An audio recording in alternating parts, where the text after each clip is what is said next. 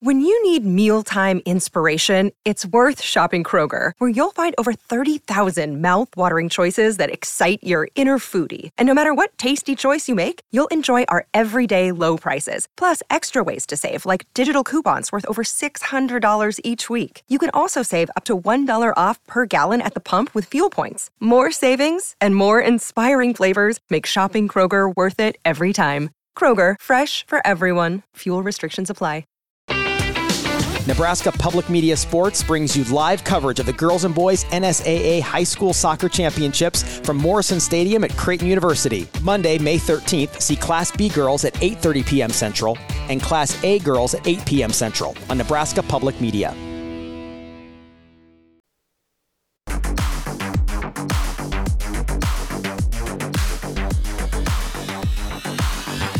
You're listening to Hurrdat Sports Radio.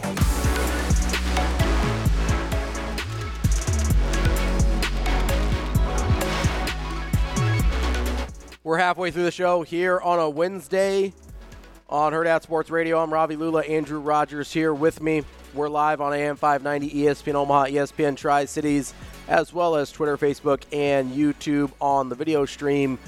Joining us now on the Warhorse Sportsbook Hotline is Andy Kendeigh from KETV. Andy, how are you this morning? Morning, boys. Happy New Year. Hey, okay. It's the third. When does Happy New Year become, when do we move on? I think Happy New Year this whole week? I think the end of the week, yeah. I think that's at least for us radio guys. Like, we get to tell everybody Happy New Year at least once, and then it's over. Yeah. My other question is, when is it appropriate to take down Christmas lights? When are you overdoing it? Like, when is it time? I'm going to be honest. I don't mind them staying. I'll let it go until at least we've had, like, a warm weekend. I don't expect people to get out there in, like, 20-degree weather and, like, leave them up. It's fine. It's pretty. I don't care. I don't know. I'm with AK a little bit because I think I know where his head's at. And, once you pass the new year, like, I think that's like your 2-week notice. Like, that's like your notice you give your job. Well, it's interesting because back when I was a young lad, I remember the lights and Christmas tree, all that stuff, still being up for the Super Bowl, which right now seems ridiculous because the Super Bowl is in February, but back then it was mid-January, which still was pushing it. We were the last on the block, no question. But, yeah, we had the whole family out there on Sunday getting rid of the Christmas lights because we found a pocket of decent weather. And so, but, yeah, I get it. I was just always wondering, like, I said, we're not taking them down before New Year's Day. Absolutely not. So we got them down before the Rose Bowl. That was our big task. That's probably the earliest we've ever done. Yeah, I just I'm not gonna blame people. I'm not trying to be outside. Do you put up Christmas lights? Not outdoor. Then you don't get to have any say in this. But again, I don't put them up because it's not warm out. I'm not trying to decorate. You don't put them up because you don't want to take them down right after the New Year. Exactly. I might get some of those. Don't be light shaming people. I'm not. I'm saying keep them up as long as you want to. I did have a buddy install permanent lights. Have you seen those? You can install permanent Christmas lights, and he's in love with them. Yeah. I also have friends who have put up lights and just keep them on their trees all year long. Yeah, just don't turn them on. They just don't turn them on.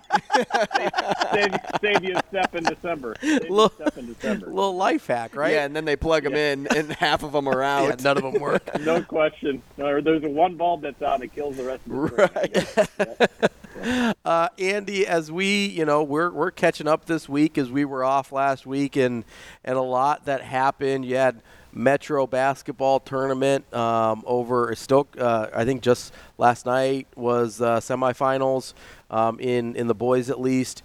But one of the big stories locally over the weekend was the passing of Gretna head basketball coach Brad Feeken, and then they had that incredible buzzer beater that night. Just in your experience, I know you get to know some of these guys. I don't know how well you knew Coach Feeken, but just how incredible kind of was that moment for the Gretna basketball team to win in that fashion after what they had experienced that day? Well, yeah, I know Coach Feeken a bit. I'm not going to pretend that I know him. I knew him very well, but we did cross paths many times at state tournaments down in Lincoln, and obviously throughout the years covering his teams. And he was always a guy that didn't want to make it about himself. And even when he had his illness begin, he didn't want to make it about himself. He wanted to deflect the a lot of the attention to his kids and his players and what they were doing on the court. He was a terrific guy, though, in my dealings with him, and really rubbed off on his players. He was competitive and was fiery, and that obviously was one of the characteristics his teams have shown. And one of the great moments in sports of the whole year happened in that quarterfinal game when they hit that buzzer beater. Now, the magical run ended last night because they ran into a good, solid Omaha Central team in the semifinals, but that does not take away from that moment that, for a kid to hit a buzzer beater on the afternoon after the morning when the coach passes away, it's just one of those things that leaves you. It's unexplainable. Like you can't, it's one of those things. You're just like, well, it just makes you wonder higher beings and all that stuff. It's just one of those cool moments, and really life lessons. I was thinking about this yesterday too. I mean, these kids, and some, quite honestly, some of the adults, they've never lost somebody close to them, and so this is a tough deal for everybody involved, and Gretna's got a very tight community, and that's a benefit in times like these where they can really come together and try to power through a very difficult time.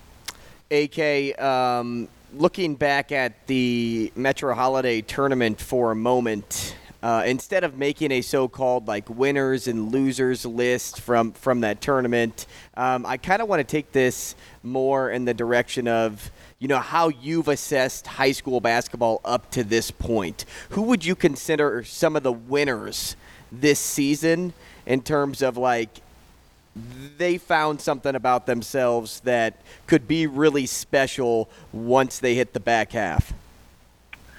Well, I'll just take the low-hanging fruit, and that's the teams that are in the finals. I think Bellevue West has figured out that as great as Coach Woodard is and will always be remembered, they can still play some basketball moving forward. They're still very capable, and they're going to win a bunch of games, and that's no question about it. And if this early part of the season proved that. And then on Omaha Central, who they're going to play in the final tonight, Central has proven that they can play some hard-nosed defense and hit the buckets when they can. They outscored Gretna 20-11 last night in the fourth quarter, which really, really put them over the top.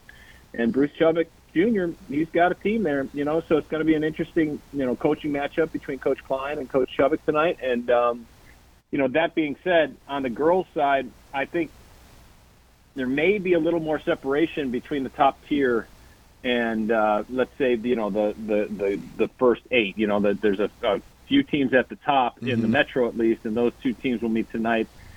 In Millard West and Omaha Central, which I think, 9-0 versus 11-0, that's pretty good. And, with Millard West, with the twins, those two kids can play ball, the Gesser twins, and it's not just them, So, and on the flip side, Central with Ania Jones, we've been seeing her for years. So it's going to be a fun doubleheader tonight.